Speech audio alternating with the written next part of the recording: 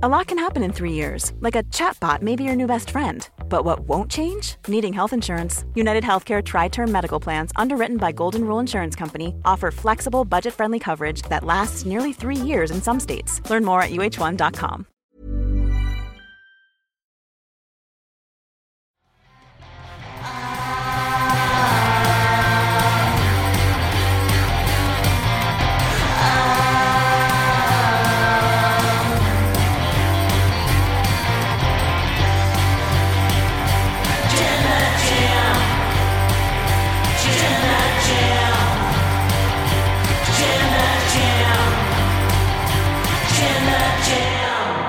Hello and welcome to the Wrestle Talk podcast.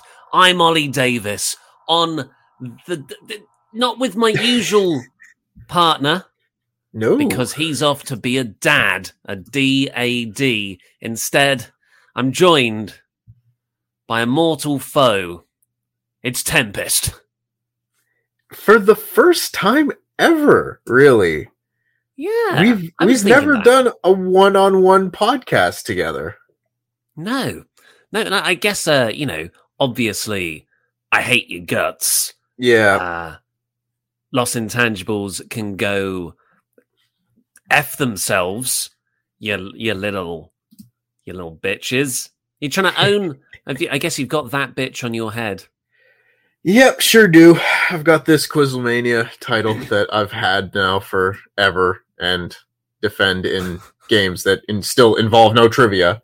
So perhaps I'll need to blow someone else up to get that changed. But yes, we have our history. But that being said, it's still very interesting. You know, we've done little guest spots here and there, and we've done Wrestle Talk extras together with Luke also present. But this is the first time that you and I are just doing a podcast, just the two of us, you and I. It's like we've gone for a drink. Like we're just going for a drink, catching up. So I guess, I bet the listeners want to hear it, and the Membergs. It's the first time Ollie and Tempest are together. I'm going to ask you the big question. Have you been watching Star Trek Next Generation, Tempest? I've not been watching a lot of Star Trek The Next Generation. I have seen Star Trek The Next Generation, of course, because I am also a massive nerd. Yes.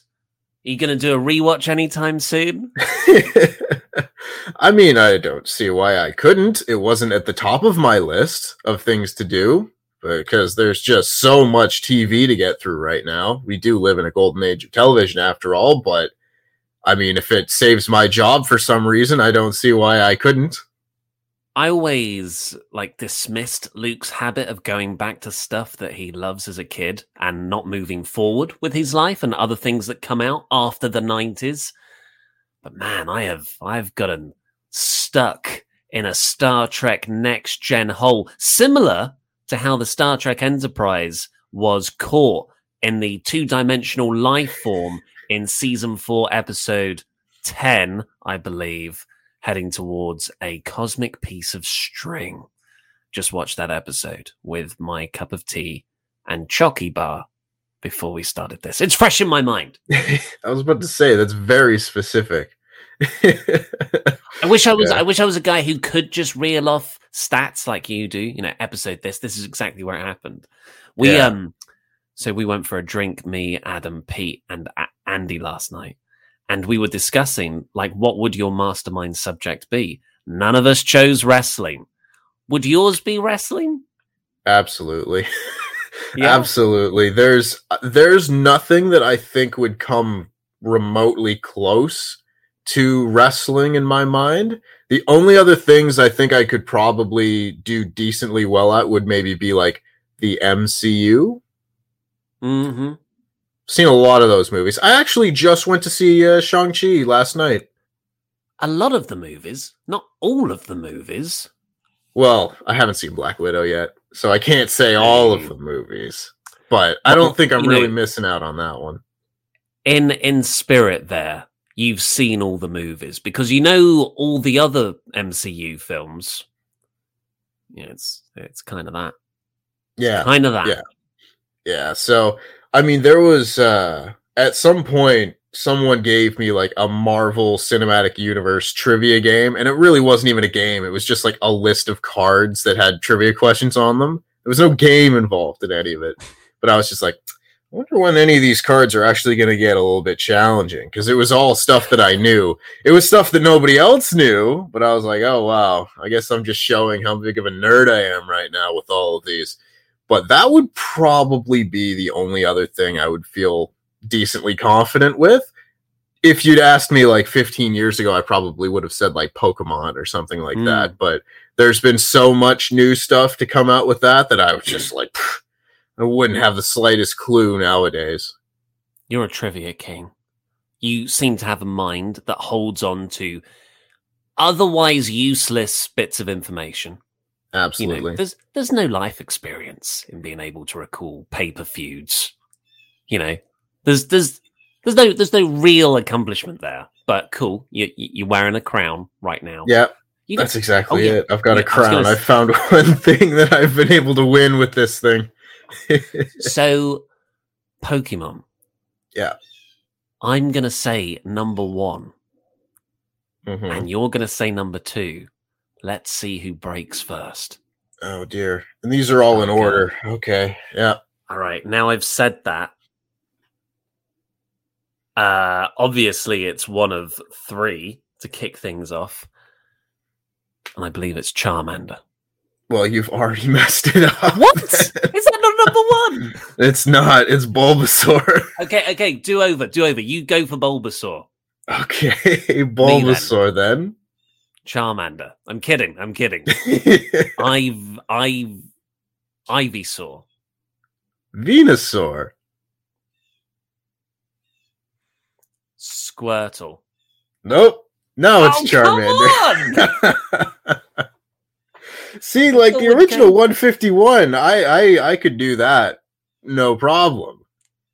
I thought me and you just then were going to have round 2 of the classic Tempest versus Sean Ross Sapp G1 Climax winners back and forth, the yay boo spot. But you just squashed me. Or did I squash myself? I think you might have squashed yourself. Just setting up the challenge and not forgetting who number 1 was. Let me go again. Okay. Charmander. Charmeleon. Charizard. Squirtle.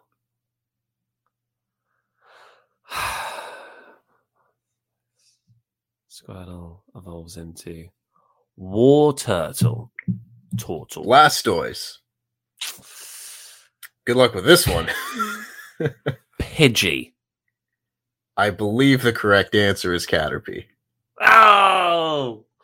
I believe. All right, I'm gonna just let me have a look. Yeah.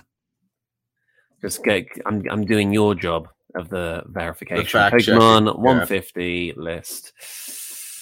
Should have got this up before I started playing with you, to be honest. Yeah. After about 20 is where I would probably lose track of the order. Okay, yeah, you're right, Caterpie. Well, do you want to...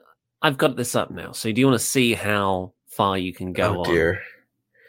Yeah, sure, let's do it. So we've got Bulbasaur, Ivysaur, Venusaur, Charmander, Charmeleon, Charizard, Squirtle, Wartortle, Blastoise. I'm going to have to stop you there. I'm going to want you to do it in a rap. Ah. Well, I won't be able to do it in order in a rap.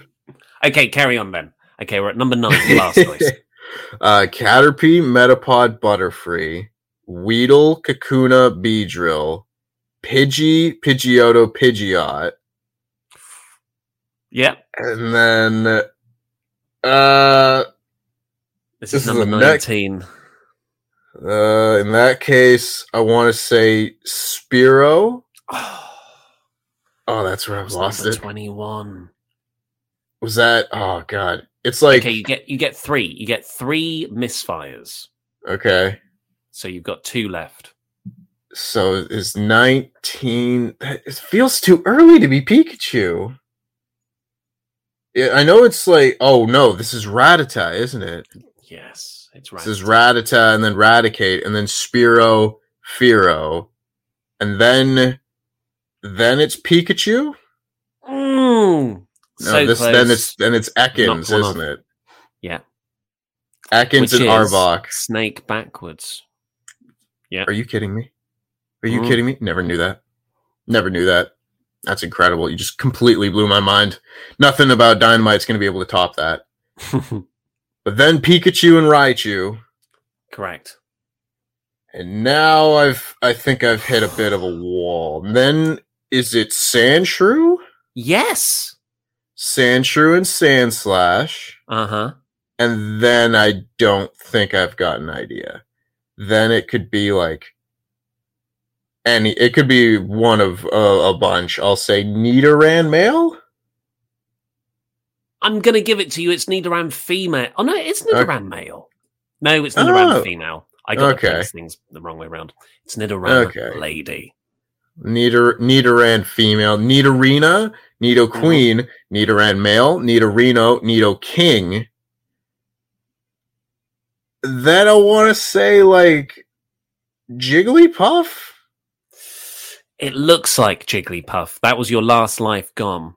Yeah. In that case, would it be like Clefairy or something? The other useless normal type from the first gen? Yeah, the sexy one. Yeah. I mean, yeah. I'm not going to question that at all. But, yeah.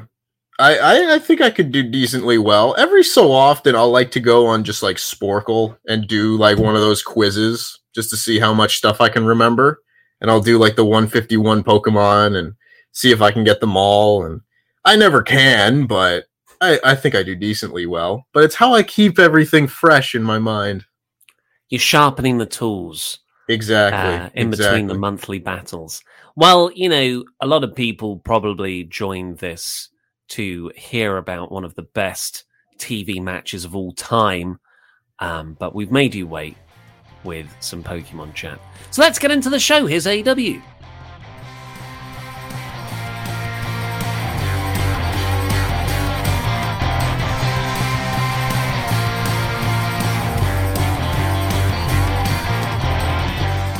Let's get on to what everybody wants to talk about. We're a bit late starting this. We've already had 3 pages of Omega chats. Thank you, everybody, because we're all very excited about one of the best TV matches ever.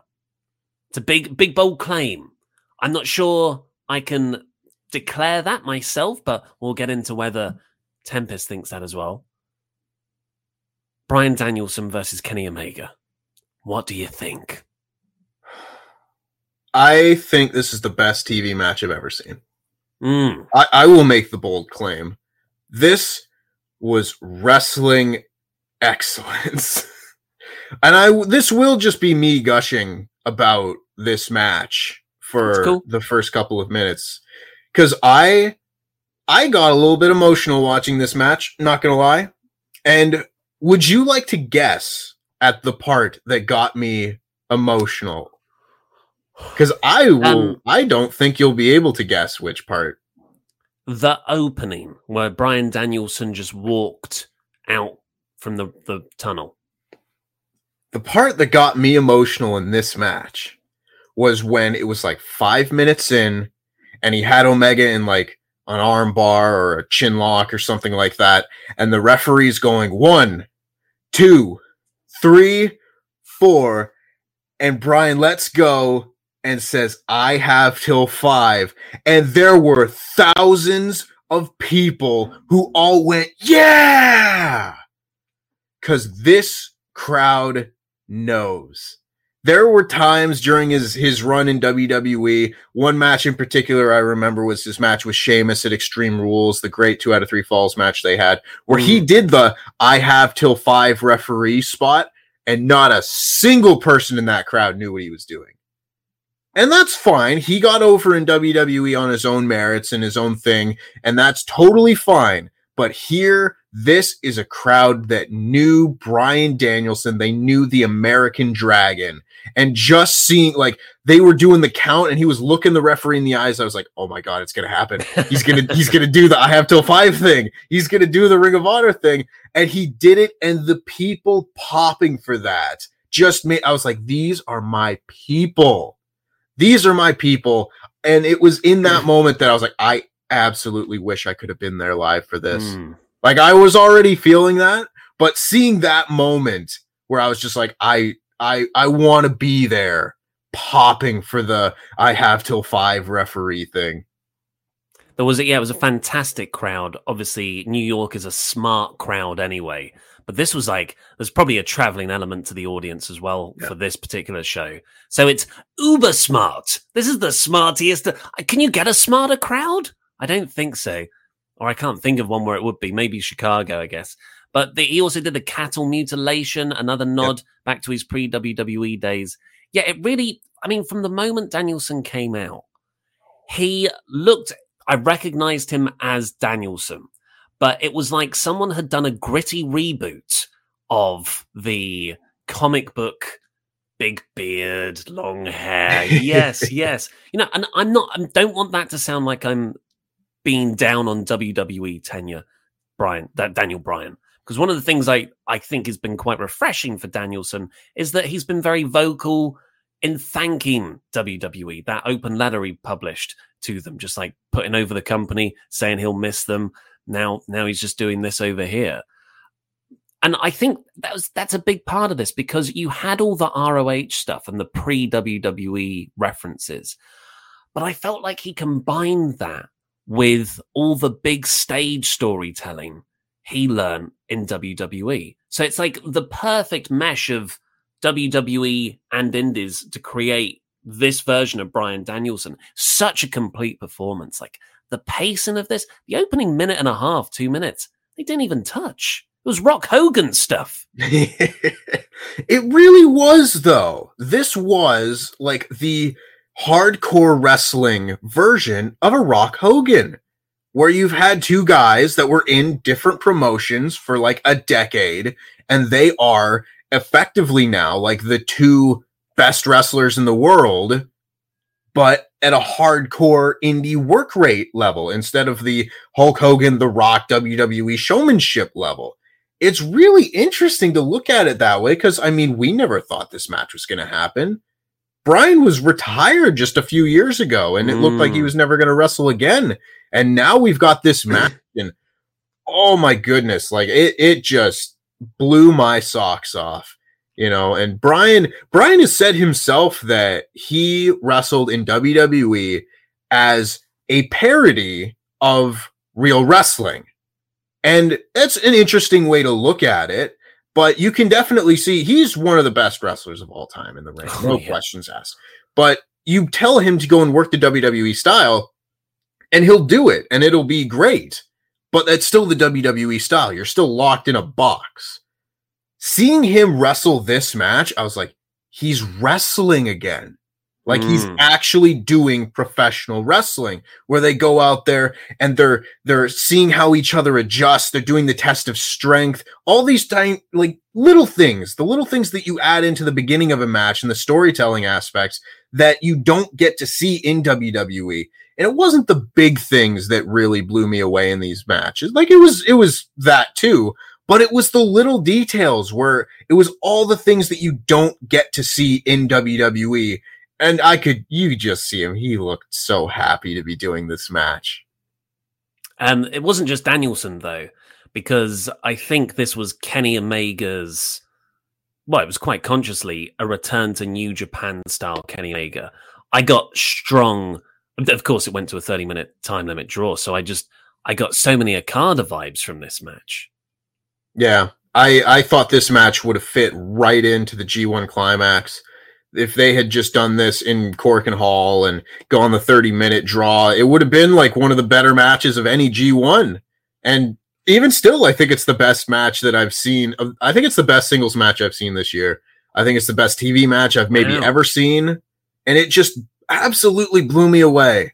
You know, there were so many small details in the match. Like when Kenny went for the Phoenix Splash, I was just like, that is proper storytelling, because I love me a little bit of Golden Lovers teases, and it's especially true after seeing Bryan Danielson calling him insecure and the Elite insecure, that he still goes back to the move that Kota Ibushi uses. And it's a little thing, And you might not even know that he just went for a move and missed it if you weren't paying attention to like the overall year by year story. But if you are paying attention, all the little things make this match that much better. Excalibur put over that move as well. So like the last time we saw that was in the Lights Out match against Jon Moxley. So that's a move we haven't seen Omega pull out for 2 years. Yeah. Which is a remarkable restraint. I thought everyone was on fire. I thought the commentary did an excellent job. I thought Paul Turner, the referee, like he was... So the story of the match, 30-minute time limit draw, obviously, but it was the real emotional high point, or jeopardy, I suppose, was midway through when... Because it's pretty evenly matched until Omega hit this Snapdragon on Danielson on the LED entrance ramp. Mm-hmm. And then he sprinted the length of the entrance ramp and hit this sick V trigger on Danielson on the ropes. When he was running, I was like, oh, okay, I know that indie wrestling, this is where Danielson hits him with the knee. But no, It was like, this was proper story based. And it was telling the story of Danielson, history of neck and sort of head and concussion injuries. And now I have just murdered him. And Danielson's like spasm selling, and Paul Turner's right in there all the time being like, are you okay? And I just like, there's a part of me that just goes, is he okay? Like, and apparently there was he sort of was selling his wrist a lot. He is fine backstage. Lots of people backstage were apparently concerned for Danielson's wrist. No, he's just a good professional wrestler. He worked them. He worked everyone.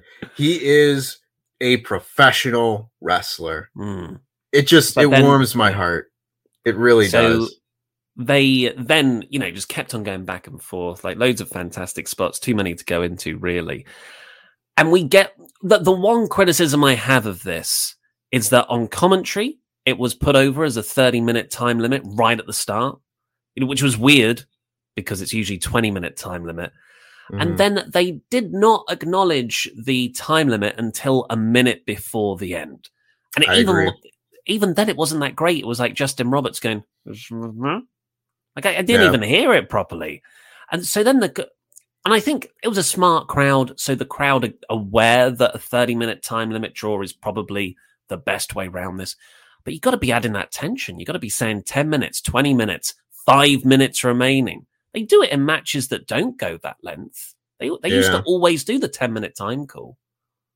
Yeah, I can only imagine that they probably thought that a time call would get booed because I think a lot of people kind of figured that there was at least a chance that this match will go to a time limit draw. And if there was any mention of 10 minutes gone by, 20 remaining, 20 minutes gone by, 10 remaining, I think all of those announcements would have gotten booed a little bit. And I think they were probably trying to keep the fans from doing that and distracting from the overall match. But I do agree that it's the little detail that if you're going to do it all the time, you got to do it in matches where the time limit draw is going to be the finish too. I think they've overthought that. If you reckon that's the reasoning why they would have done it, I think that's overthinking. Because it's the story they were telling. They missed out a big part of it. Still, best match of the year. But when it gets to the final bit, they're ding, ding, ding, that's it, time expired. It's not like Danielson was just about to get the win. They were neck and neck. So it's quite a different way of doing that time limit draw to set up a title match where one guy has a distinct advantage. And Kenny Omega's even tweeted out, kayfabe, of course, no rematch. So expect Don Callis to be an absolute prick in the next couple of weeks. We gave you your match. You didn't beat him. You can't have the title shot. So excellent. I was interested to see if they were going to do that, whether have Kenny hit the one-winged angel or have Brian hit the knee, and then the bell rings. It's like, they hit the knee, they both lie there, and the bell rings. Oh, but he got the last hit. If he had made the cover, you never know. They didn't do that. And to me, that was interesting because even in the famous Kenny Okada match, Okada had hit the Rainmaker and he was crawling to the cover as the bell rang. So it was like, well, it's a draw, but even still, he was probably considered the winner, at least mentally. And we didn't get that. So I don't I mean, Bryan doesn't necessarily have like the I almost beat you kind of thing going for him if he wants a title match, but they'll be able to spin this however way they want, where they had the best match ever, and who doesn't want to see a rematch? And if this goes 60 minutes, that I'll beat you this time. And oh, what a performance! I could talk about this for the entire episode. And Danielson then sort of out of frustration, I guess, locked in the LeBell Lock anyway after the bell. Did Kenny tap? I think the Elite broke it up before he could tap. I don't think I saw a tap. And then the Elite, Adam Cole and the Young Bucks triple super kicked Danielson, and Jurassic Express and Christian ran down for the save. By the way, that was the opening thing on the show. Should have probably put that out on Front Street. What do you make of that positioning? They've done it with CM Punk's Rampage debut, of course, putting the main event on first. I think I was surprised by it, of course. I thought this was going to be the main event of the show, like I think a lot of people did. But I think it makes sense because if you put it in the main event, you have to start it at like half past the hour or earlier. And then maybe you telegraph the finish a little bit, just like, well, why are they giving him so much time? If you put it in the opening slot, you can have this match go any amount of time, and fans aren't consciously thinking about that. So I do think that for the sake of the show, maybe it would have. Watching this show, I don't have any complaints about how they positioned anything, really. I thought the whole show was brilliant. It's like it's kind of similar to that neck and neck draw. It's a genuine draw. It's not the usual way that those angles have been done in the past or recent past, nor is putting the main event on as the opener. But I don't think that's bad. I think it's actually quite refreshing to have it in this way round. Last thing on this match before we get on into your Omega chats, of which we have 5 pages. Loads of them, thank you. So there's this great bit like 5 minutes from the end where Danielson fires up, and he starts trying to kick Omega in the head. And Danielson has been saying all week, I want the crowd to chant, you're going to get your head kicked in. And I feel like that was him saying to the crowd, okay, now do that chant. I want this to be my new chant. And they didn't do it. Yeah. It's tough. I don't think that's a particularly like chantable thing, like it doesn't have the flow, whereas like the 4 syllables, so you can go, clap, clap, clap, clap, or anything like that. You are such a North American wrestling fan. Over here, we make any pop song into a chant. Yeah, maybe you'd have a better shot at getting this one over in the UK. Maybe not. I don't know, but it's going to be tough for him to get people to not do the yes chants. Like, that's such an easy, catchy thing, even if he doesn't want people to do the yes chants. You can't say that. We'll get copyright claimed if you say I see. The word, you got to cease and desist. Too often.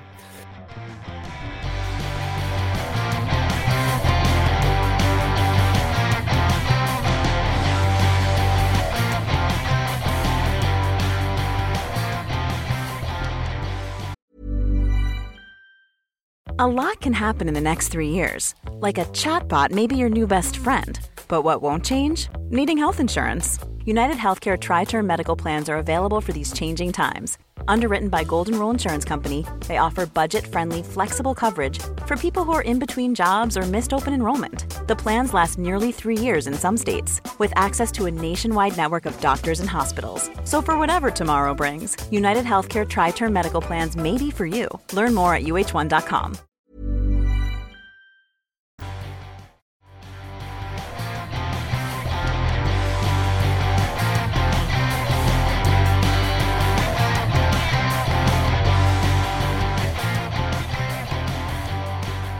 Right, well, let's get into your Omega chats. WrestleTalk.com/support. Please get them in there. We'll read out everyone over $5 US. Bacon Rasher. Hi, lads. I'm 37 and grew up watching WCW and WWE. I can honestly say I feel 16 again. Omega Danielson was amazing, and Time Limit Draw was right for me. Do it again. The whole show was great. I'm so thankful for AEW. When we just had WWE, I was so close to quitting wrestling. Good thing we had ROH, New Japan, and Wrestle Talk. I've watched Wrestle Talk since the TV days, and you guys have played a huge part in my enjoyment of wrestling. Happy 10 years, and to 10 more. We love you all. SWAF Nation forever. Jam that jam. Jam that AEW jam. It's actually today. Is the 10-year anniversary of our first, proper video on the YouTube channel. And I've been here the whole time. Stephen Guzman. I was there live for the show, and it was amazing. Omega versus Danielson might be my favorite match ever just because I was there live for it. Great crowd all night. Some lady saw that I wore an Iron Man jersey and yelled, "Tony Stark died for our sins." Spoilers. Oh dear. Charles Berg. Watching Brian wrestle is like watching a master sushi chef cut fish. The skill. And the effortless nature. Also, has anybody ever done a Frankenstein counter to the One-Winged Angel? PlayStation emailed me yesterday. Your boy secured a PS5. Hooray for me. Well done, Charles. That was a great counter. It sure was. Oh, man. I love the counter work in this match. They just went back and forth with so many different creative counters to all of their moves. I just love it. And I can't think of one right off the top of my head, but I know that people have done the reverse Rana into out of the One-Winged Angel before. I think Okada did it in the first match. Kamau. I can't believe AEW had to resort to piping in fake crowd noise in the Bryan versus Omega match. Just kidding, of course. The AEW crowd has been amazing these past few shows, and their energy always makes the shows more fun to watch. It's got a lot of momentum. Will Campbell. Hey guys, I was at the show last night. God, so many of you were at the show. And you would have thought the roof was going to come off several times during the DB Kenny match. There were so many insane near falls. My heart was pounding for several minutes after time expired. Absolutely electric. Van Twinblade. John Jacob Jingleheimer Schmidt. Here we go. Versus John Jacob Jingleheimer Schmidt was amassing. Reference to their PWG match. Yep. OGP, yeah, you know me. Went to my first official show last night with my best friend, who also has never been to a wrestling show and doesn't watch wrestling consistently. Lines for concessions were, so long. So my first match live was Kenny versus Bryan. Hashtag blessed. Hashtag this is wrestling. Hashtag LIW for life. Hell yeah. Buzz. Absolutely loved how Kenny could have won if he did not interrupt the 10 count, leading to how easily Bryan could have won if he had that extra 10 seconds at the end. If only Omega stepped in earlier. I don't really see that as part of the story here, actually. Yeah, I think they were just evenly matched. I didn't see any real point in the match where, Kenny could have gotten the win if he wasn't such an arrogant prick. And, if he, there wasn't a moment where he pulled the shoulders up or he was too cocky to make a quick cover or anything like that. I think they just weren't able to beat each other in 30 minutes. Do you That's think? A great story. And it is.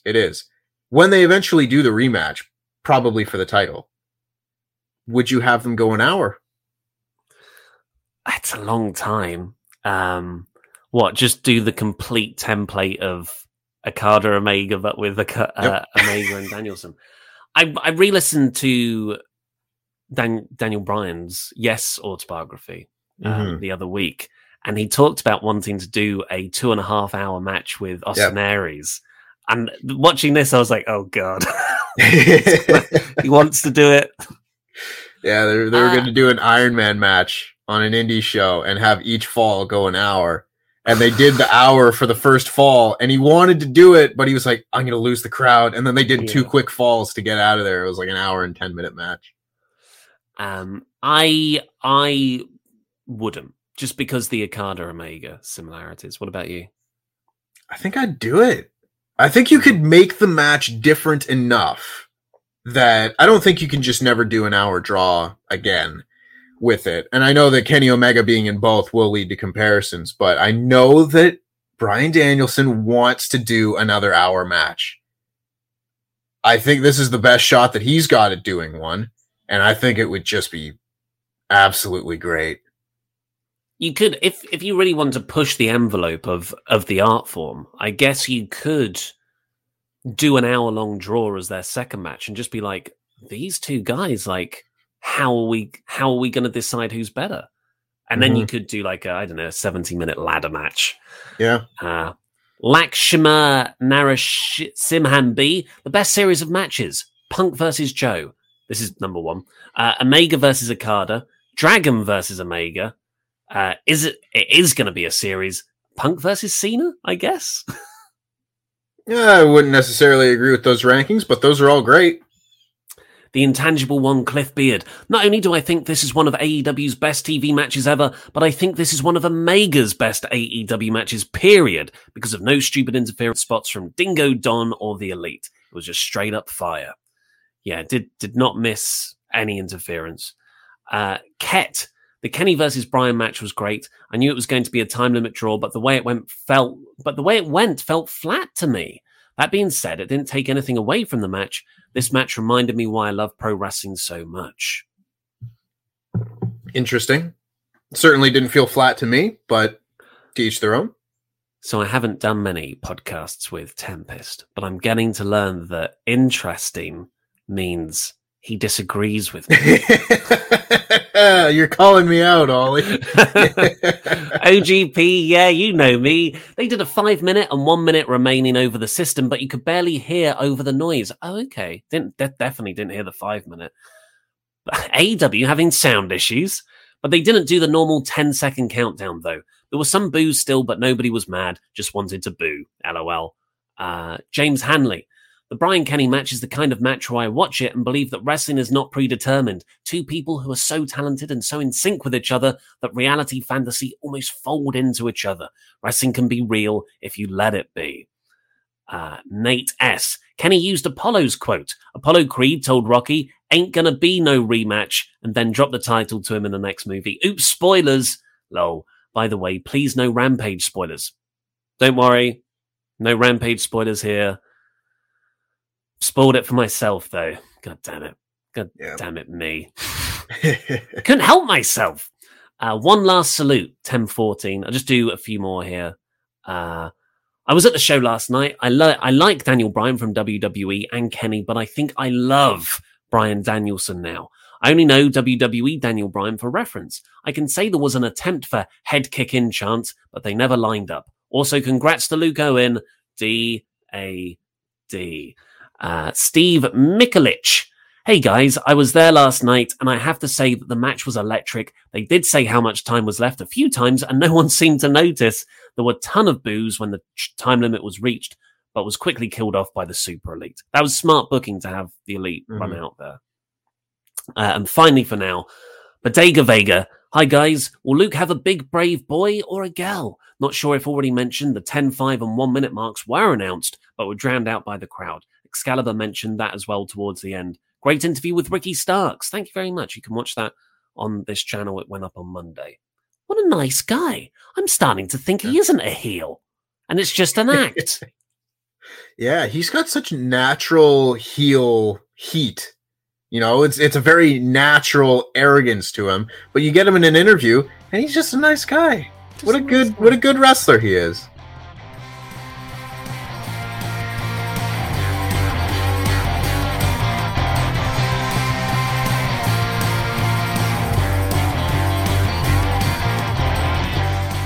Right, so we'll get into the AEW Dynamite Grand Slam full review now. But just a quick mention. Hey, Patreons! It's Fan Quizzlemania tonight. That means all of you Patreons can battle against each other, $10 a month or more, to see who is this month's winner of the Fan Quizzlemania trophy. Tempest is going to be there. Andy's going to be there doing the hosting. Yeah, it's a fun old time. Yeah, it's fun. Just come out and we're going to have a good time. It's very relaxed, very low key, and we're going to do some wacky trivia, and I get to ask some of the trivia questions. You get the trivia questions that come out of my brain. I was in the office with Andy and Pete yesterday, and just I would look over at Andy's screen, and he is creating a mule like a sort of horse. Is it a horse and donkey, a mule? Yeah. Yeah. So a mule, and he's replacing the legs with a wrestler's legs. Oh boy. And he said it's Extreme Mules. And He's the only one that would think of this stuff. And I looked at it and I was like, Andy, nobody's going to get that. How are you going to work out that wrestler by their legs? And he was like, it's this person. I was like, even now you've told me I don't see it. So if you want to have that kind of ridiculous fun, go and sign up to Wrestle Talk's Patreon. And that is today. The details are on the Patreon page. Right, so this show, we'll do the play-by-play now. What did you think of the staging? I thought it was good. It was very, it's not very often that we get to see, Andy Datson's in the chat saying, stop shaming me. It's not very often that we get to see the light up ramp in AEW that I was very interested to see again. I think it's been since like Revolution of last year, if I'm not mistaken, since we got like an LED screen ramp. And I think it's very cool. It's something that I think they should do more often for their big shows. But I was really into it.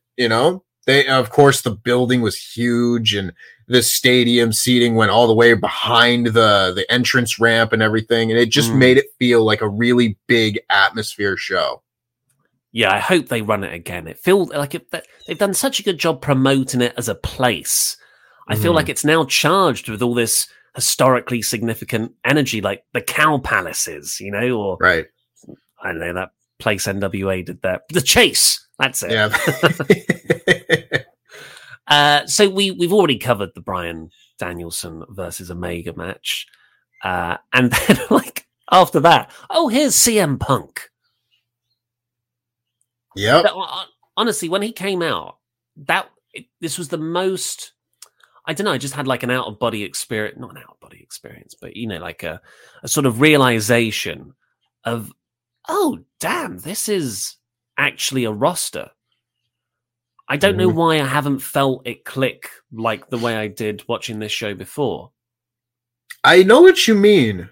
Every so often I will have to remind myself that CM Punk is not just like an attraction that has come in for a little run here. Like, he's part of the roster, and he's out here to cut a promo and talk about his match on Friday.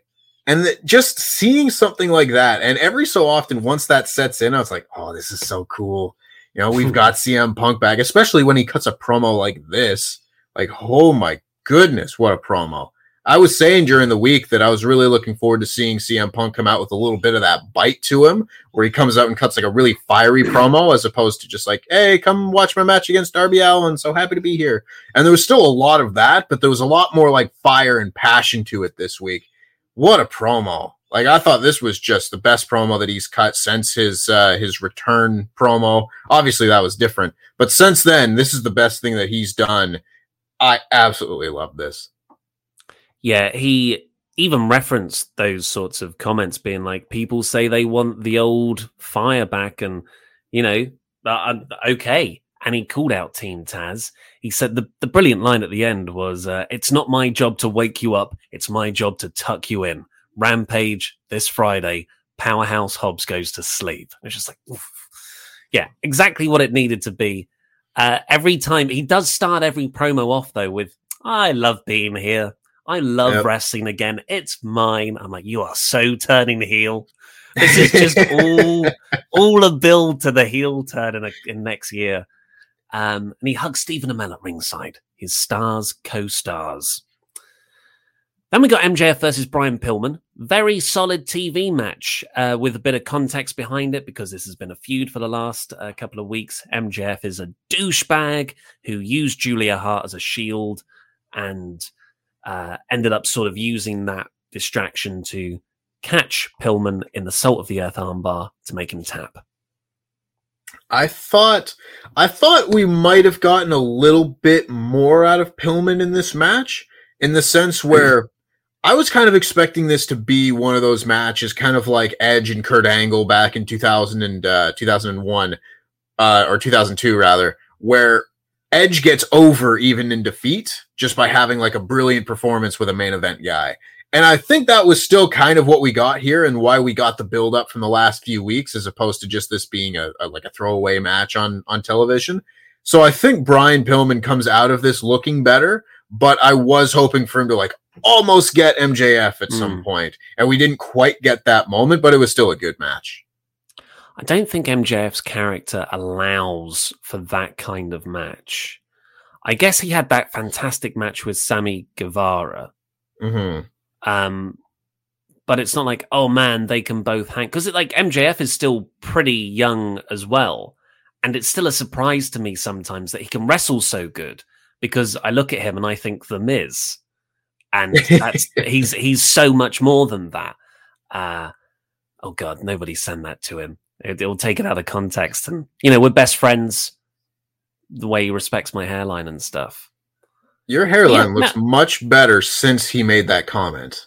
Like, it's filled in very nicely. Yeah. Well, he saw the potential in it, obviously. After that, we got Hager and Jericho cutting a promo on Men of the Year. They have the tag match on Rampage. Oh boy, I forgot this thing happened. Malachi Black versus Cody Rhodes in a Cody Rhodes match. Listen, I don't know what's happened here. I'm a big fan of Cody Rhodes. I love Cody. And Cody.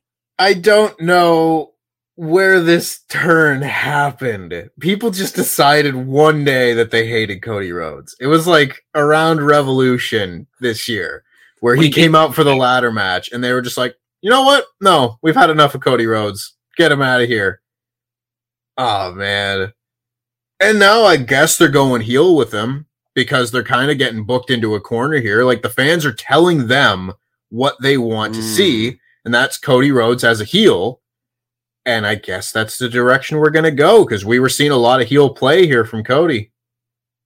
Cody plays heel in a lot of matches where he's a babyface, though. He plays to the crowd in that regard, I think, because he was getting booed. He's a smart worker. But whenever I think, because I do agree with you, but whenever I think that, I think about Cody's interviews that he's done where he's like, no, like John Cena told me, stay true to yourself, you're a babyface.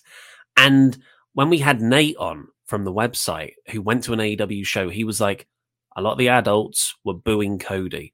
All the kids loved Cody. Wow. Yeah. Wow. So I think it's difficult. But this match, I'll run through the story because, well, you know what? I'll do the story elements that mattered first. Cody took on Malachi Black. He worked over his leg, Black's leg, to take out from the, obviously the kick. And then Cody sort of knocked the referee looked away, Black missed to the face, and Malachi got the roll up with Cody sort of blinded. In addition to that, we have Brandy Rhodes getting in the ring, sitting down cross-legged in front of Malachi Black, mouthing F you and giving him the finger. We had Arn Anderson getting on the ring apron, missing his spot, having to try and get round the ring post awkwardly, not doing that and falling off, then getting back on the ring apron, getting knocked over by Cody, and then Cody, like, had checked on Arn. Are you okay, Arn? And Arn's like, don't worry about me. Get on with the match. So a lot of smoke that this match didn't need. I kind of love it though, because it's kind of a Cody match. I'm in for a bonkers time where a lot of stuff is not necessary. But I do like the larger cast of characters. Like, a Cody match should involve at least 10 people from his side. Yeah, I think if Arn didn't fall off the apron, I don't think that this would have come across quite so overbooked, just because it was like they drew so much attention to it when he fell that it's like, oh, what's happening? It distracted from the match. I think it's fine how it was booked, because you want all of your matches to feel different. And this is the match with a little bit more smoke and mirrors than the other ones, and that's kind of what sets it apart from the rest of the card. And I don't think that that's necessarily a bad thing. And I thought that the finish with the mist is like really cool. I love the mist finish, no matter who uses it. I always think that that's like cool. It always seems to come out of nowhere. And I just like Cody Rhodes matches. You know, I've always thought that he's like a really good wrestler, and I don't think people give him enough credit for the wrestler that he is. You know, he had his amazing TNT Championship Open Challenge thing last year and had good matches every week. And it's like most people have just kind of forgotten about that. You know, he goes out and he has good matches a lot of the time. Well, we saw the same thing with Cena. Like, he'll occasionally put on a really good match. We've been like, damn it, that was good. But boo! Next time we saw him. I do agree. I love Cody. I actually do get a kick out of these just bonkers matches. Like, you can say Brandy getting in the ring and doing the cross-legged. That was awesome. That was right at the start of the match. It was a cool little spot. But it's incredibly superficial. It's like a high spot that means nothing, but it's not a high spot wrestling move. It's just a stunt angle with people in the match. Well, most often people not in the match. Yeah. But yeah, so the interesting thing coming out of this is, like you've said, the boos for Cody. He's ignored them so far, but the black mist into the face, the idea of the House of Black, maybe that's something Malachi's recruiting for. Could you see the black mist maybe infecting Cody? It depends on how 80s they want to go with this, really. Because, I mean, you go back to the late 80s. That's I know. 80s. You know, you go back to like the late 80s and early 90s where it's like all the different colors of the mist will do different things to you. It's like the black mist blinds you and puts you out for months. But the red mist does this and the green mist does that. I don't know if they're going to go quite that far because that's, to me, a little bit hokey. If it was me, I would just have this be like the finish. Just the end of the match. I will be interested to see if they do the House of Black thing going forward, because I think a lot of people have been saying like, oh, the Butcher and the Blade would do so well with Malachi Black. And you'd have to kind of work around, you know, the Hardy family thing in order to get them there. But you know, it's just a bit of booking, isn't it? You just got to do that. Find a creative way to do it, and then you can get there. Have Arn Anderson deflect some kicks, fall over, and then hey presto. Yeah. Butcher, Blade, and Bunny are with Malachi Black. Easy peasy. After that, we had FTR versus Darby Allin and Sting, which was a whole load of fun. Sting can move really well. This was T-shirt Sting. We didn't get the full outfit Sting that we had all out. It was his it was the match that they had against 2.0 on Dynamite. Oh, so it was on TV. Yeah. Yeah. So, but to make up for no T-shirt, to make up for the T-shirt, FTR just like, I don't know how they did it. They were just bumping and working around Sting. Mm-hmm. It was like an optical illusion. They were moving so fast, FTR, like tag in, tag out, perfect tag team wrestling that respected the rules and made sense. Love this. I love this match. It wasn't like the classic brilliant FTR Young Bucks or FTR DIY matches that we're used to, but it was so cool just to see them in the ring with Sting. You know, like that's just one of those moments where, again, who would have thought a few years ago that we were ever going to see the Revival and Sting in the ring together? And now that we've seen it, like, you just need to have the two guys go in there, or in this case, the 3 or 4 guys, go in there and just have a basic match. And because of who they are, it already elevates it that much more. And this was just an example of that. You know, I saw this and I just had a smile on my face the whole time. Cool finish as well. We got the usual one member of FTR is in a submission hold. The other member stops them. So it was Cash stopping Dax from tapping through the rope. So he's on the apron. And Darby just coffin drops Cash Wheeler on the apron. Great spot. And then Dax tapped. Yeah, I totally concur. So happy for FTR. This was a fun match, but there's a part of me that's like, I want FTR to do stuff that's more important. Not that this isn't important, but I want them to be elevated more. I agree, and I've seen a lot of discourse online about FTR and their positioning. It's like, oh, they're just jobbers to the stars. And I think that's a little bit too strong. I think this is just kind of AEW's way of giving them something to do and having them be fairly low in the rankings while the plan is not them against the Lucha Brothers. I think that we will get there. It's just not their turn yet. So until it's their turn, you have to have them lose against someone. You know, it's the same thing like when Hangman Page lost to Brian Cage on television. And a lot of people went like, oh, well, what's this about? It's just it wasn't his time to be the number one contender, so he had to lose a match.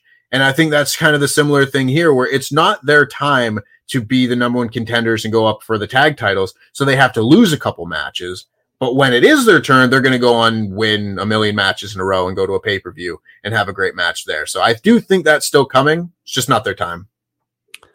What do you make of Darby and Sting going against the Lucha Bros? Because I feel like they've got a few tag team win. You know, they've won all their tag team matches this year.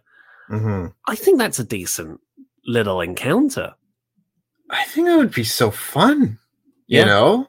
It would just be that is a very interesting clash of styles. Like FTR and the Lucha Brothers would be a clash of styles.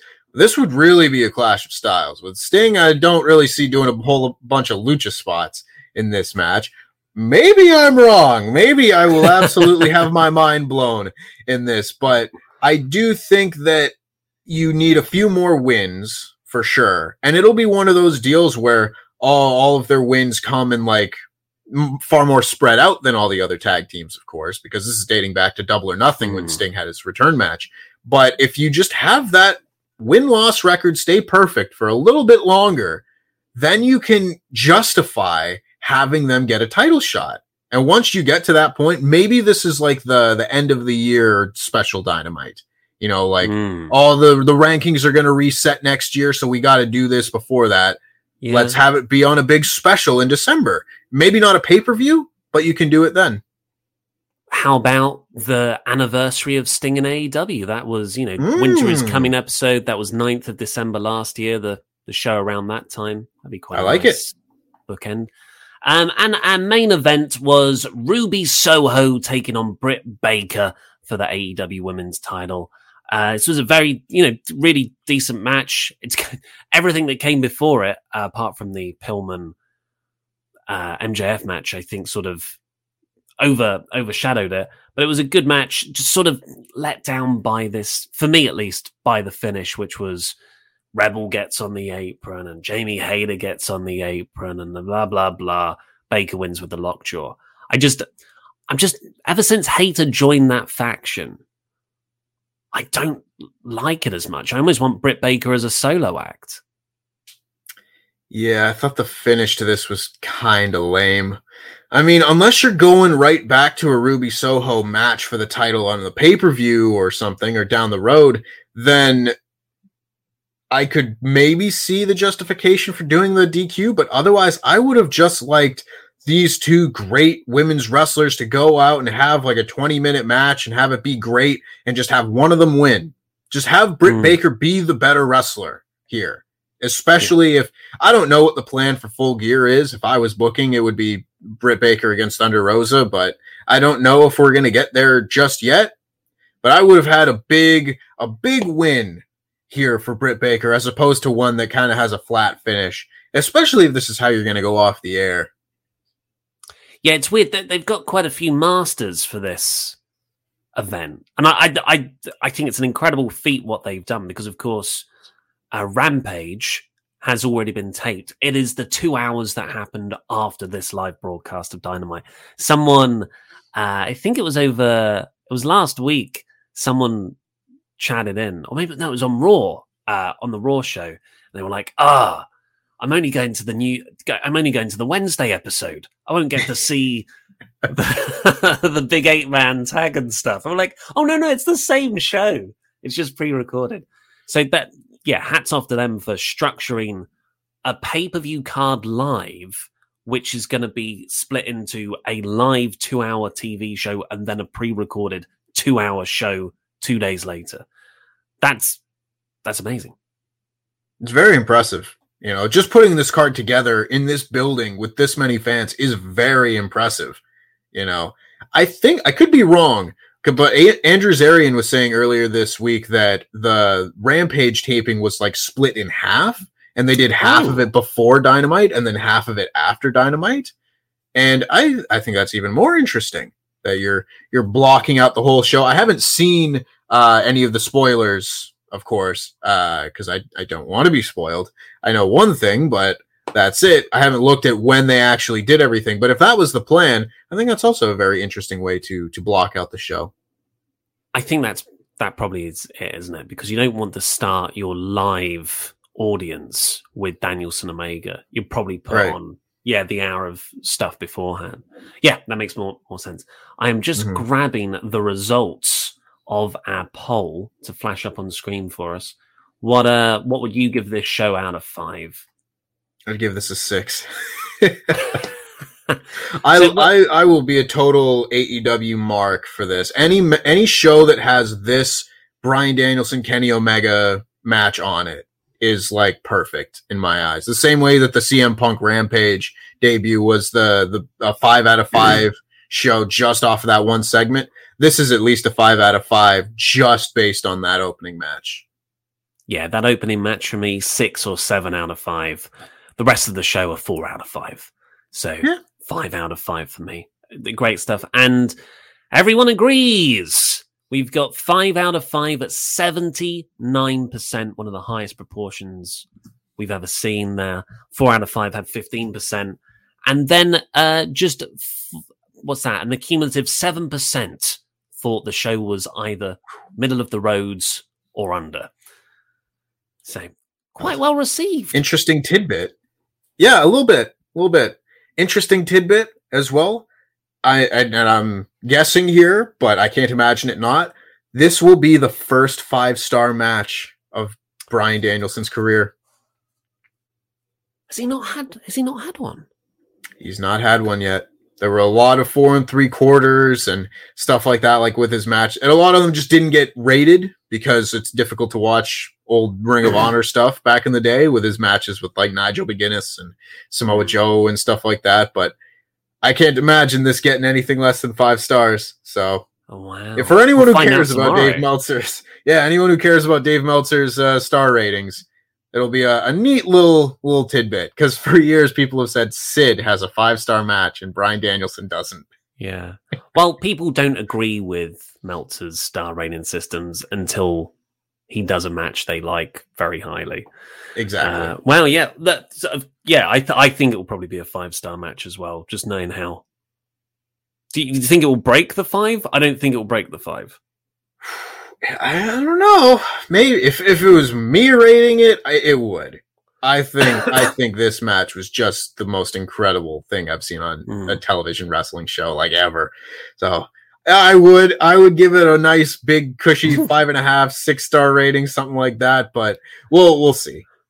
What about ratings? Like TV ratings? They did a 0.4. Was it 0.52? Was the post All Out show that beat Raw in that demo? Mm-hmm. What do you think overall viewership and demo predictions? It's real interesting. This could be their biggest number since their debut. This could beat the post All Out episode. I don't know. It's so ratings and all that sort of thing are so finicky for me, where it's just like, it could be this, it could be that. Who knows? Who knows what people were watching on Wednesday? I don't think there was a ton of competition. Like, there was no major news event that happened last night. There was no major baseball game or anything like that to draw viewers away. So maybe I would see it at least matching the post All Out show. I don't think it's going to beat Raw or anything. But which was 1.3, 1.35? I think it was about that. Yeah, around 1.4-ish. Yeah. I think 1.3, 1.4 and similar demo. So Raw did a 0.49 in the demo on Monday. So, we'll see. Yeah, we'll find out in 4 hours. I always sit on Brian Alvarez's Twitter, just waiting for the numbers, refreshing.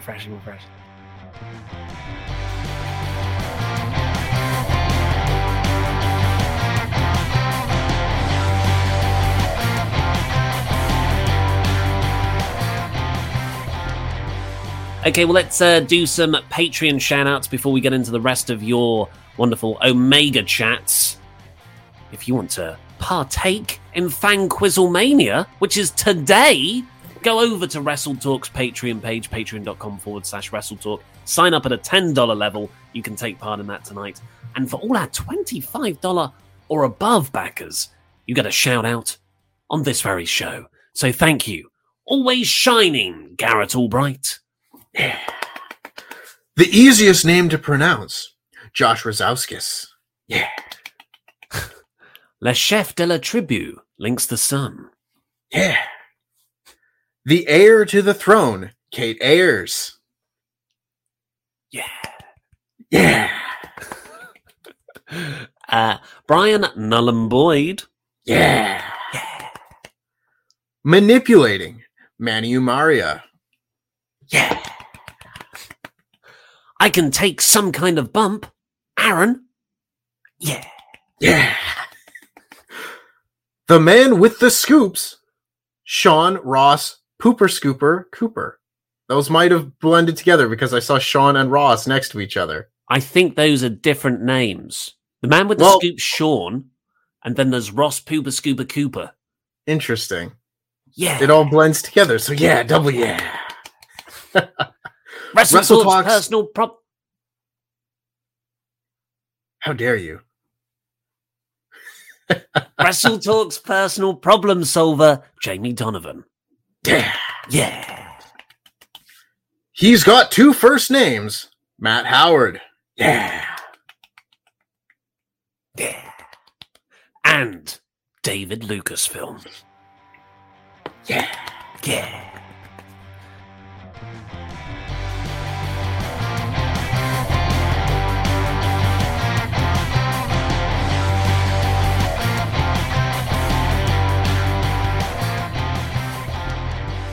Let's get on with your Omega chats. Only 6 pages to get through. Thank you, everybody. Let's rattle through these. Bobby G, Kicky's head in. Tony P, hey boys, just got back home from seeing Grand Slam, a long bus ride. I also hear you wanted that you going to get your head kicked in chant. Well, let me tell you, you may not have heard it, but it was happening a lot, but may have been muted down. Interesting. Ursi18, you're going to get your head kicked in as a better chant cadence. You're going to get your head kicked in. Zareth the First, Brian versus Kenny would have been a 6-star match if it was in the Tokyo Dome. I don't know about that. Arthur Ashe kind of dome-like. Yeah. See, like that, those kind of criticisms, the Tokyo Dome joke and everything, worked a lot better when it was like WWE matches where the fans just kind of sat on their hands and didn't really react to everything. The crowd for this was so ridiculously hot that I don't think this match would have been better in front of any other crowd. Matthew Robinson, question for you guys. I left wrestling before Daniel Bryan did a lot of his WWE stuff and came back as he was winning the title, and I don't understand the love affair with him. What does he mean to you guys? Still love the match tonight. Means a lot. Honestly, means a lot. He's one of the pioneers of this indie wrestling style in WWE, where when he signed, it was CM Punk and it was Daniel Bryan. That's it. Anyone else that came through got fired. Like Colt Cabana was there for a cup of coffee and wasn't pushed. And then this was before the times of Seth Rollins and Dean Ambrose and Kevin Owens and Sami Zayn and all these guys that kind of populated the roster for a while, where it was a guy who wrestled a style that a lot of us were fans of, and he made it work on the big stage. You know, it's like seeing the little independent film actor go into a blockbuster and kill it. You know, it means a little bit more than if you just see, you know, Tom Cruise go up and do Mission Impossible 9 and do it, because you know that's going to work. This shouldn't have worked, and it still did. Also, similar to Punk, he was against the corporate machine. Like, WWE did not want him to succeed, and we all did. And it was because so many fans cheered for him with that yes chant that WWE changed their booking to create one of the best WrestleManias ever. So yeah, he is. Well, I think a lot of people feel not ownership over him. That's probably too much, but yeah, sort of entwined with his career and rise. He's Stephen also just Guzman. such a nice guy. I think that plays a big part of it. He's so nice. He's a good guy. You know, you can attach yourself onto that a little bit easier. Stephen Guzman. In life, certain things inspire a person. Seeing my father get into shape at 52, seeing my nephew walk for the first time, and now seeing Malachi Black defeat Cody Rhodes. I'm inspired to go back to school. What a feel-good story. Good does defeat evil. I think that's sarcastic. A little bit of a joke there. Keith Lloyd. Cody has definitely been working on his dad bod. Also, could AEW be the first major promotion to have a Satanist babyface? That crowd was hot for anything Black did. Miro versus Black around Christmas will be a great gift for everyone. Oh, I hadn't even thought of Miro versus Black. That's very exciting. I like the sound of that. OGP, yeah, you know me. Since my friend only watched like the first episodes of AEW and was so confused why everyone in our section was booing Cody, and I explained they just didn't want Black to lose, and he was like, F that. He started this company, no? I'm like, they'll cheer next time. No, I don't think they will. They want to boo him. Yeah, they want to boo Cody. James Hanley. Cody needs to book a match where he wins... where he wins due to a Rude Goldberg device-like contraption found in the board game Mousetrap. Like he throws a belt that hits a lever that shoots an arrow that pops a balloon and a net falls. It would be less convoluted. Goodness me. You've also forgot Arn Anderson needs to be on a sort of like platform. He would fall off and then knock the next part of the machine. Mayor of Painesville, Dan. Hey guys, me again. Got a comment on Cody. Today people said AEW has outgrown the need of Cody, etc. That is BS from me. That USA thing has not done him any favors. It was simply awkward, but he brings a different style to the ring that can be fire. Match of the year 2019, by the way. It's very true. It's amazing how far we've come from that Cody and Dustin match. You know, like these are the same fans that love that. The emotion behind Cody and Dustin. Wild. 2 years is a long time, particularly the last 2 years. Yeah. And wrestling fans are fickle. So I'm not saying that as a bad thing. It's just a statement of fact. I'm fickle. But I do love Cody. You're preaching to the choir with me and Tempest, Dan. But we cannot deny there is a wave against Cody. And it's better to go with the grain sometimes. Yeah. I'll do these two and I'll hot tag to you, Tempest. Heel Bubs. How can anyone be mad at what CM Punk said when WWE actively goes out of their way to say how they're sports entertainment, then go and ban words like wrestling and wrestler? It's about time we had pro wrestling back, and I'm loving it. Jam that jam. That covers it, honestly. You know, I mean, I don't have any problem with anything that CM Punk says. If anybody's justified in being angry with WWE and being, say the word bitter, like you can be bitter and be right about it. You know, it's Punk.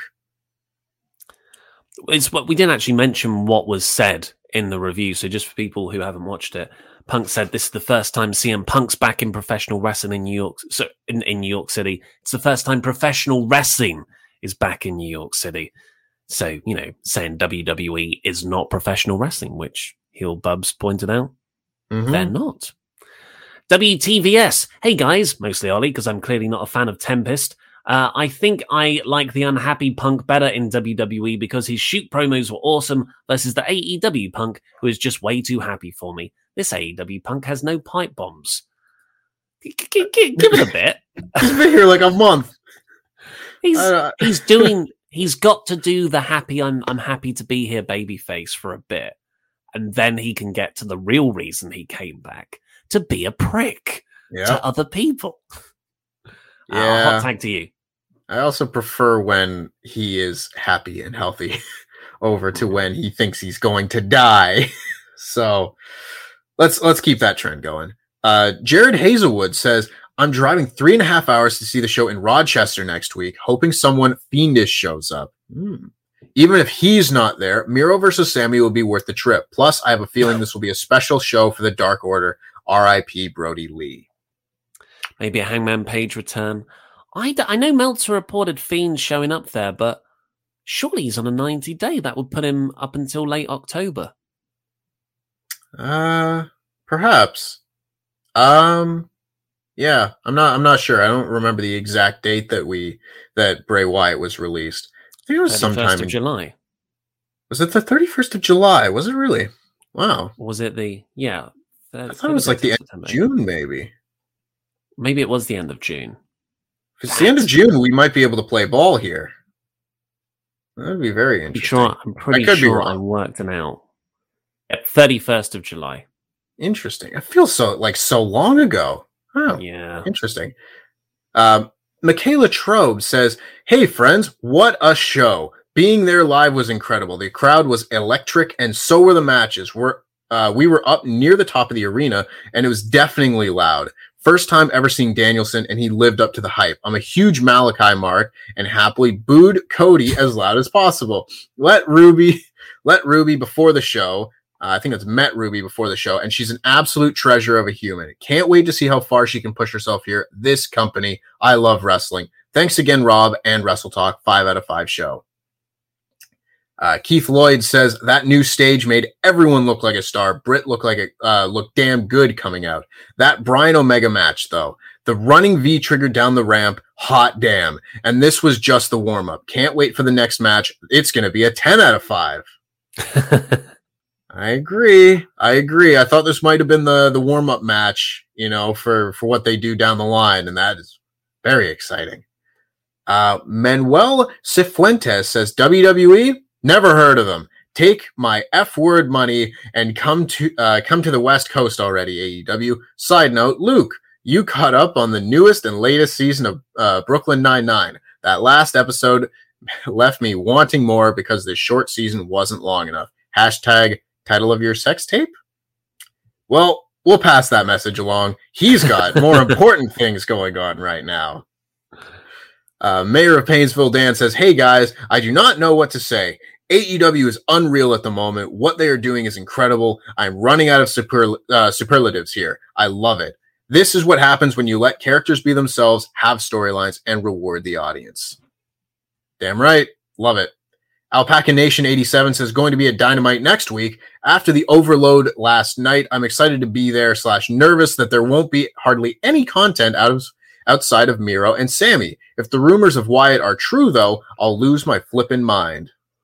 Yeah, all the other debuts in AEW have been sort of heavily spoiled in advance. So, yeah, maybe there's a reason there's no teasers.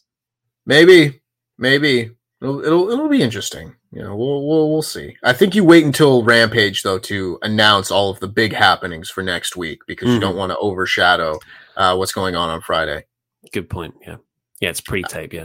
Yeah.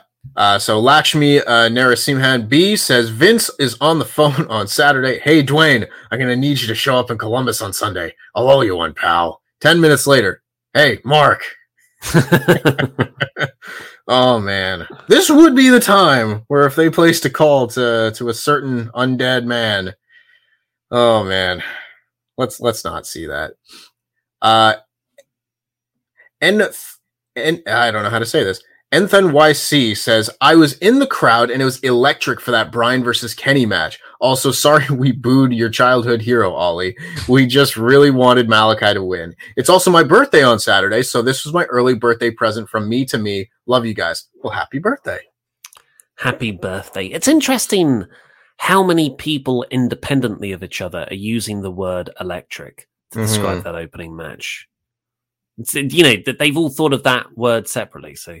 Yeah, I have noticed that as well. It is very interesting. Justin try that again. Oh my God. Take 3. Justin and Zaldua Sr. says, "Omega Danielson was a great match, and my 5-year-old said that MJF stood for muffin jelly fart, and I lost it. Gotta love kids. Jam that jam. The father will see you now. Congratulations, Luke Owen." Congrats, Luke. We're thinking of you. Nate S. says, "Me at the start of Dynamite, Jeff Goldblum face. They did it. They crazy son of a bitch did it. Love this episode. All of the matches killed. Surprised you didn't have the Austin Powers clip for Oz. Oh, I fell over. Oh, I fell over again." That's quite good. I like that. Ryan Vasquez says, Was there in person, long show, but I definitely got my money's worth. The videos don't do it justice how crazy the crowd was. Still exhausted from last night. Oh, I wish I could have been there for this. So jealous. You got all out. I know, but I want this one too. I would go if I had unlimited resources that I could just get into American travel. I would like go to every Dynamite show. All of these shows are just so fun. Josh Davies says, couldn't agree with Ollie's review. Easiest 5 out of 5. Omega versus Danielson was fantastic. Very happy the Black won. Question, who do you think will be in the Owen Hart Cup and who do you think will win? I'm hoping for 2 surprise entrants from Sammy and Owens. Yeah, Kevin Owens, of course. Owen Hart, that's where he took the name from. When's that? You know what? I don't actually know a lick about the Owen Hart tournament. I saw it was announced, but I was ill on Monday, and I was just like, trying to get better. What's the rules? I don't think they've really announced hardly anything about it. I don't think there's too much to have missed. I think they just kind of announced we're doing a tournament and it's going to be called the Owen Hart Cup. I would be very interested to see. I don't know if this is going to be a single elimination tournament or if this could be the AEW version of a G1 and you do a round robin-esque tournament where I would like to think that Tony Khan wants to test himself to see if he can book a great G1 style tournament. I don't know who I would have win. I would probably put over a younger star in something like this, but if Cody. This is going to be of course. I don't know how I didn't think of that right off the top of my head, but if they're going to do this as an annual thing, I could see them going with a big established star to go for the first win. So maybe you could go with someone like Darby Allin, maybe a Jungle Boy, something like that. Maybe, yeah. I think you go with a baby face though. I will say that. Maybe it's how Hangman Page gets another shot at Kenny Omega. Don't hate that. I like that. I like that quite a bit. It's good stuff. Power Packers 90 says, I had the same casual friends over for the show at All Out and live in Milwaukee. I think they're hooked now. They asked, we were watching together Friday, right? They groaned when I joked about SmackDown. Yeah, I feel you, man. But hey, come watch the SmackDown podcast after on Wrestle Talk podcast with myself and Chopper Pete. Lasso says, holy S word, this whole event felt like WrestleMania with how electric the crowd was and the amount of star power that were performing throughout Dynamite and Rampage taping. Would you guys have the rematch at Full Gear or have Page get his title match? I think go with what's hot right now. It's Danielson Omega. Make that at Full Gear. I love Hangman Page, but it's a cold feud right now. Yeah, I think it all depends on when you can bring Hangman back and the crowd reaction to that. If people are still really hot with that, then maybe you can go with that because I would kind of like to space some of these things out. But if that's not the case, just go and do the crazy, unbelievable title match right off the bat here. Although you will need to have Bryan get a bunch of wins first because rankings and all that. So I don't know. Maybe if it was as simple as just give him a title match, then yeah, I'd probably go with that. But we'll see. Black Adam says that opener was the bomb diggity, mainly because it was the return of basics of why I fell in love with wrestling. They sold everything and it all made sense. Same thing with the black match. None of that extra Cody booking minus the Arn Brandy thing. 69 Intangible Sadie Deegan says, what's up, guys? Absolutely loved last night's Dynamite. Omega versus Danielson was everything I dreamed and more. Was a bit confused that MJF won, not gonna lie, but Black won so I don't have to walk into the ocean. Yay. Hashtag 5 out of 5 show. Love you guys. Hashtag LIW for life. Hashtag Kawaii made Ollie. Trent Hill says, as far as overthinking the draw, I remember in one of the previous draws, they announced 10 and 5 minutes and the crowd started booing at 5 because they knew a draw was coming. Smart doing it first in case crowd boos the draw, have Punk come out. Interesting. I don't know what Punk really has to do with it, but I did like him following the match. I think the promo after the match was a good placement on the card. Norm Summer says, as I sit here 179 miles north of North Carolina, still juicy from another 5 out of 5 Dynamite. Every match went as expected, yet it was still awesome. Thank you, Tony. Happy anniversary, Wrestle Talk TV. Subscribe. Thank you. I'm going to start doing sign language. Thank you. Thank you. Ah, yes. It looks like a swear though. It's the eh. Yeah, The it's old, that's a Quebec thing. It's a French thing. Thank you. I'll very quickly. I'll never forget when Shawn Michaels did his promo in Montreal. The "Who's your daddy?" Montreal, and you cut to the crowd, and there's a bunch of people just going. I was like, "That's so Quebec. That's so Montreal." William Rosmer says, "Didn't Phoenix do the Poison Rana out of the One-Winged Angel in January? He probably did." Also, I still stand by Hangman being the one to take the belt off of Omega, and thank goodness Cody didn't get his win back in WWE-style 50-50 booking. Happy anniversary / birthday, Wrestle Talk. # Jam That Jam. Ursay18 says, there were more time limit announcements than just the 1 minute. They were drowned out by the crowd. What a crowd. For us to both be like, yeah, they should have done that, and have a bunch of people just like, no, they did it. You just couldn't hear it. Pretty special. Dean Brereton says, I get the Brett HBK from Omega Danielson, that level of greatness. Just to mention, your survey on Wrestle Talk might be broken, as when I completed it, just went back to the start. For how to improve Wrestle Talk, question 15, I put Sack Pete. That's not nice. That's my tag team partner. Jam That Jam. I'll look into that. We haven't had any other things about that, but I'll look into it. Thanks, Dean. The intangible one, Cliff Beard, says, I'm happy the women are getting the second title, but would have preferred it to be tag titles. Also, have you guys seen the fight interview on Twitter with MJF's parents? It's really funny how they wanted MJF to get his ass kicked. That's funny. I have not seen that, but I will check that out as soon as this is done. I haven't seen the interview, but I've seen the picture of the sign they had, which was, we're MJF's parents and even we think he sucks. What workers. That is just tremendous. Yeah. Colostopia says, do you think Hangman comes back next week in Rochester to reconcile the Dark Order? Then before Full Gear, we get Hangman versus Bryan. LIW for life. P.S. TK spitting hot fire. I love that, but I don't think either Hangman or Bryan should be losing in the next couple of months. You know, Bryan hasn't won a match yet, and he's only had one. So I like it, but maybe not now. I agree. William Touchy Jr. says, I'm going to say at Full Gear, we get Hangman versus Omega. Finally, Omega wins. Cole convinces Page to be more aggressive. Danielson beats Omega at Revolution. Hangman beats Danielson at Double or Nothing.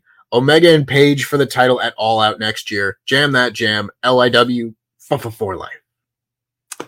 I think when Page beats Hangman, when Hangman beats Omega, it should be for the title. But that's what I said, wasn't it? I think he wants Danielson wins. beating Omega.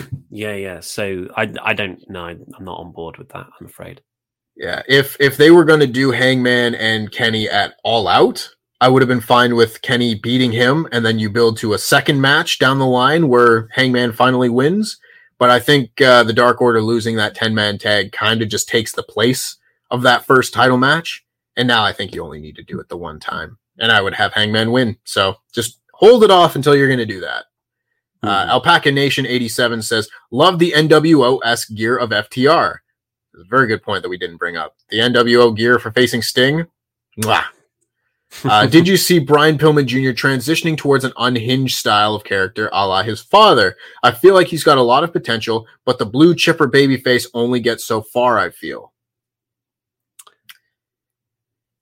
Yeah, he needs to get to the next level. He does need to bring more of like an edge. But right now, this is good for him sort of getting over in the mid-card. Yeah. I don't know about an unhinged character because I feel like that might just be like a little too close to it. Mm-hmm. But a character of his own, I think would be very good. Matthew Robinson says, oh my God, this show was amazing from beginning to end. Omega Danielson to Britt and Soho. Wow. Can you believe this is our wrestling we get to have? Which match did either of you prefer? I mean, Omega and Danielson, of course. Yeah, it's not even close for me. Yeah. Yeah. It's like, I loved everything else on the show, but I mean, come on. That was like one of the best matches I've seen all year. The H Train 24 says, "Hey, Wrestle Talk fan, I am in Denver because my company is looking at promoting me and relocating me. One of the people to talk to me about it was from the UK, and he was surprised I knew lingo like jumper. Looks like my years of watching Wrestle Talk have paid off." Yeah, you kind of pick up a few things from the British folk when you're listening to them all the time, I must say. And William Rosmer says, "I like Cody matches. I hate Cody storylines." Interesting. It's fair. Fair enough. I'll see us here. I'll take us home. Very good. Jack Nichols. Pronounced Jack. Please don't butcher it like Pete did. Hey, lads. AEW was amazing as usual. Commiserations to Ollie for your loss this weekend, but you'll make a fine slave. Not gonna happen. I'm gonna beat Pete. I'm gonna beat your little brother. And then, will it be for life? Yeah, whatever. You stupid. I still got a crown because I end. win. I win. Try and take this one from me, Ollie. Try and do better than third place on a completely non-trivia based round. Last time I was a slave, I looked like Karrion Kross, but my mask hat had a zip on it. Also, a message to Luke. As a new dad, I've gotten some advice at childbirth. Remember to look her in the eye, keep a calm voice, and remind her to breathe. Breathe with her too. Nothing matters but her. You've got this, big man. You're both amazing. Yeah, I spoke to him this morning on the phone, and Luke doesn't. Nothing really phases Luke. He just, plods along life. He was nervous this morning. Oh boy! Oh my goodness! What an exciting time! It's happening. Michaela Traub. Also, Tempest, you read my name right first. First try last week. Thank you. You're my favorite. Already were. Please always be here. Whatever, Michaela. Manny Omega, support Wrestle Talk. Tempest will understand that joke. Wrestler Talk. Yep. Yeah, it was in reference to a comment that was left like a while ago that someone said, "You're Kyling Wrestler Talk." I don't remember who that was in reference to, but one of the better ones we've gotten. Tempest will understand that joke, LOL. Jam that jam and yeet or be yeeted. And yeah, fight Baby Owens, fight, LOL. Mayor of Painesville, Dan, I have to send in a third super chat. Can't believe I'm spending my money on this. But this is very, very important. And this is a question for Ollie specifically. What are your thoughts on apples? Well, I think they're like the sperm of a tree. Is this where we're going with this? This is what he wants. He got us with this on the NXT podcast, and we made a whole thing out of it. You happy, Dan? DJ Thatcher. Ollie, we're all friends here. You can be honest with us. But Tony Khan calls you personally and asks the SWAF Nation what they want, right? First Hoovy, and then last week my friend super chatted about Stephen Amell, and bam! He's there hugging Punk. Coincidence? I think not. Natas, did I miss you guys talking about the Miro promo? What Miro promo? I mean, there was a Miro and Sammy Guevara video package for their match next week, which I guess we did skip over, but it was excellent, as all Miro promos are. Well, there's a quote from Nate here from Miro. My God demands pain, and my wife demands pleasure, and sometimes also pain. Oh, good God, he's great. He's the greatest man to ever live. I love laughter emoji. Is there anyone more zoned in their character than Miro? Dan Lambert, I think. But apart from them, yeah. Yeah, I'd like to think this isn't even just a character. This is just Miro talking. This is just how he is. James, do you think when he comes into the bedroom, he has the full Titantron and the air raid sound? He's absolutely wearing the belt. He's absolutely wearing the belt the whole time. James Hanley. I love Cody. He's an amazing wrestler. He is AEW. My wife sees things different, though. She feels that Cody and Brandy tend to insert themselves into stories that they don't need to be in, and they do so simply because they run the place and because they can. Jam that jam. Again, to each their own. Can't think of any real examples of that, though. Where something was Brandy being a part of this match. Yeah. I liked it, but there's no real reason for it. And finally today, the legit underboss, My pick for the Owen winner is either someone who they want to make a star, like Dante Martin, Lee Johnson, or a star ready to take the next step, like Jungle Boy or Sammy. I think those would all be very good picks. Love Dante Martin. Yeah. I am a big fan of... Oh my God, why can't I remember his name? 2.0 and... Daniel Garcia? 2.0 and Danny Garcia. Daniel Garcia, yeah. Him.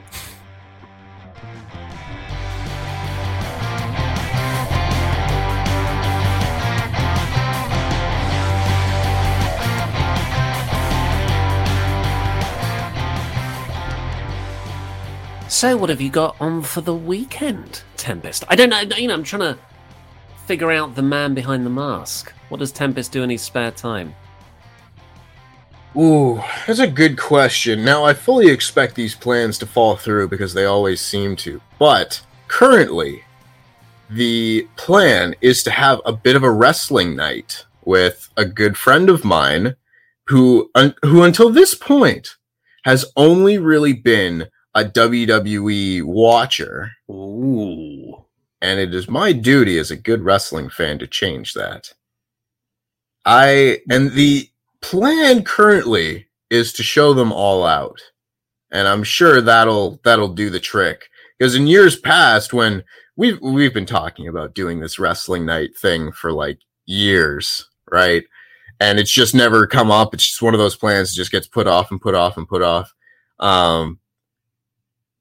It was always the plan to show them like a Wrestle Kingdom or a G1 Climax show or something like that. And I was going to show them New Japan and show them all of the great matches that Kazuchika Okada and Hiroshi Tanahashi and all of those sort of things had. Now I'm just like, all right, I'll just show them AEW. AEW is a lot easier to get someone into at this point, I would believe. But that's the plan for Saturday.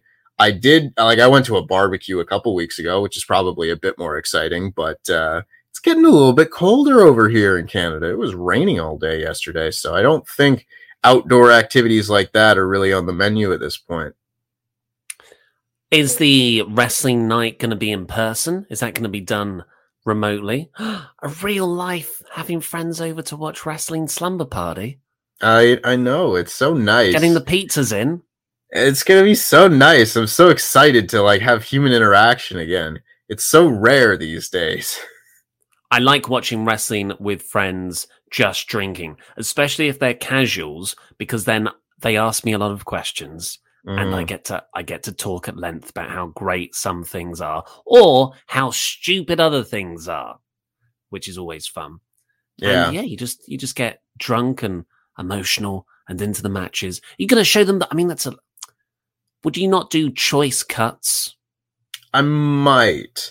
I kind of like, for a pay-per-view that's just great from start to end, I might want to just show them the whole pay-per-view just as a sense of like, this is what you get in an AEW show. You know, you get to see all of these great matches, but I did have a couple of friends over a week ago, and I did show them the cage match, showed them the Punk match, showed them Adam Cole and Bryan Danielson showing up and stuff like that. And I just kind of like pick and chose like the best spots. And at some points they were just like, just let it play. And we watched like the Battle Royal, and I think we watched Jericho and MJF, and they were just like, yeah, it's all good stuff. You know, I was like, okay, if that's what you want to do, you just want to watch more of the same pay-per-view. You know, I'm not gonna say no by any means.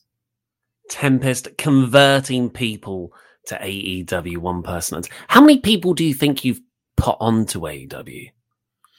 Like that would say it was Tempest who personally pushed me over the edge, that you know, not people online and Twitter and stuff.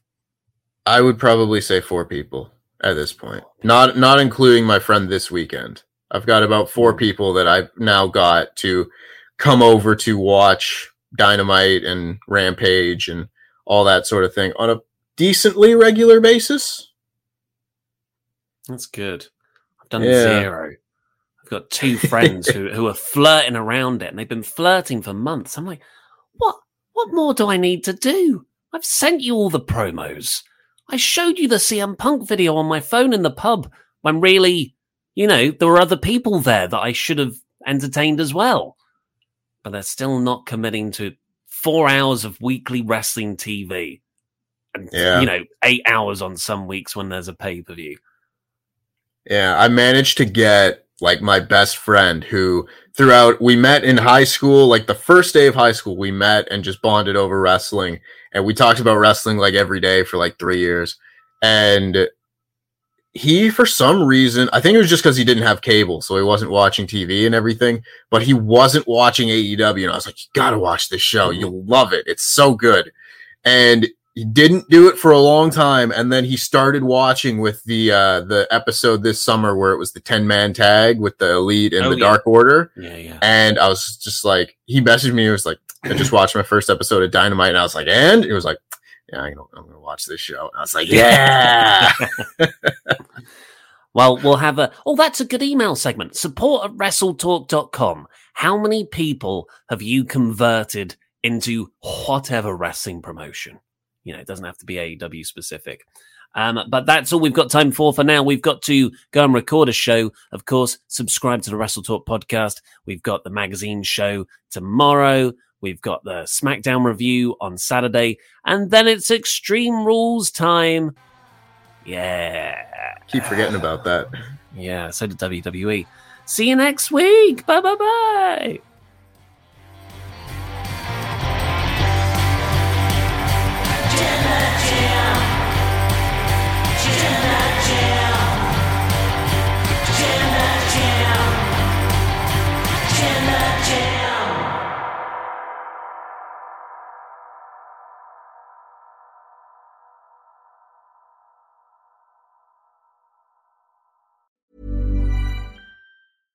Subtle results, still you, but with fewer lines. Botox Cosmetic, onabotulinum A, is a prescription medicine used to temporarily make moderate to severe frown lines, crow's feet, and forehead lines look better in adults. Effects of Botox Cosmetic may spread hours to weeks after injection, causing serious symptoms. Alert your doctor right away as difficulty swallowing, speaking, breathing, eye problems, or muscle weakness may be a sign of a life-threatening condition. Patients with these conditions before injection are at highest risk. Don't receive Botox Cosmetic if you have a skin infection. Side effects may include allergic reactions, injection site pain, headache, eyebrow and eyelid drooping, and eyelid swelling. Allergic reactions can include rash, welts, asthma symptoms, and dizziness. Tell your doctor about medical history, muscle or nerve conditions including ALS or Lou Gehrig's disease, myasthenia gravis, or Lambert-Eaton syndrome, and medications, including botulinum toxins, as these may increase the risk of serious side effects. For full safety information, visit BotoxCosmetic.com or call 877-351-0300. See for yourself at BotoxCosmetic.com.